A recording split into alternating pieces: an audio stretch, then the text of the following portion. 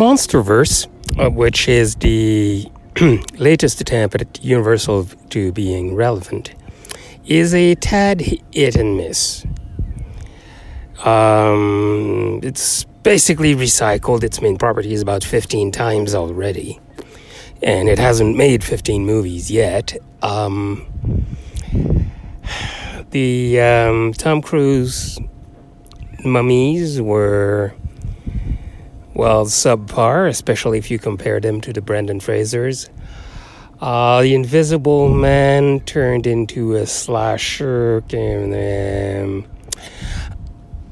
I'm actually not going to hazard a guess. I'm not interested in seeing it, but it's it's a valiant attempt,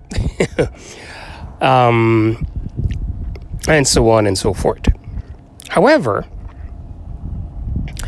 when they're dealing with kaijus, they went for an overall giant monsters Godzillaverse, and that they're doing with enthusiasm, skill, and some talent. Now, due to the pretty intense suspension of disbelief required for a Godzilla movie, I wasn't expecting much. I was a bit laid back, didn't bother to rewatch the previous movies, so I was slightly confused, mostly trying to track down the relationship between some of the main characters. Then a bit of research proved that, worried for nothing. The relationships are close enough to obvious, so it doesn't hurt. The movie's basically got 3 plots going at the same time, and an extremely satisfactory resolution to the problem. It's a great ride, and okay, so there is one Captain Bonham moment in there that stretches it a bit. However, there's a payoff for it. And you could possibly talk it out. The important thing, though, is that contrary to the Snyder-a-thon, you basically have time to go, what?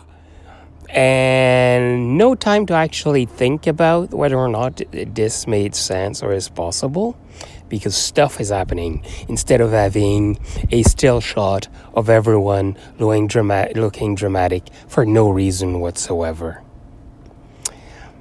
Yes, I've been traumatized. Anyway, it's Godzilla vs. Kong is a massively entertaining ride, and it makes up for the animated Godzillas, which, stank, to put it politely. The only good thing about the animated Godzillas is that I saw one opening week in Japan, mercifully raw, with no subtitles, and I couldn't figure out a word of it, which was fine because, let's say the animated Godzilla, the recent batch of animated Godzillas were, subpar. Way subpar. Way.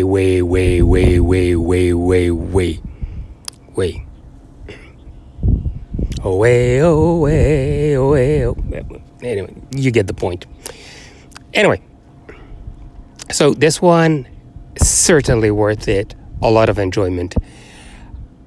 Preferably, you want to see the other ones before, so you have a vague clue what the conspiracy theorist is talking about. And, he's delicious. And yes, this movie features 2 conspiracy theorists. And I still enjoyed the beep beep. out of it.